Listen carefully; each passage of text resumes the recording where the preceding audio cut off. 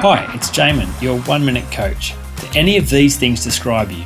You always defer to the wisdom of others. You are swayed by the loudest opinion. You mask, medicate and avoid emotional and physical pain.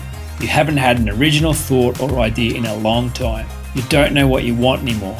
You keep procrastinating about key tasks and putting off important decisions. You say, I don't know, a lot. You try to be positive about everything. Everybody likes you. You haven't openly disagreed with someone in ages. If this is you, these are great indicators that you are suppressing the best of you and lying to yourself about how happy, healthy and fulfilled you really are. Now, there's no judgment, right? The thing is though, this lying eventually hurts you big time. To turn off your honest response to life causes significant physical and emotional pain inside you and ultimately leads to trauma. Maybe it's time to start being honest with yourself. For more information, go to oneminutecoach.com.au.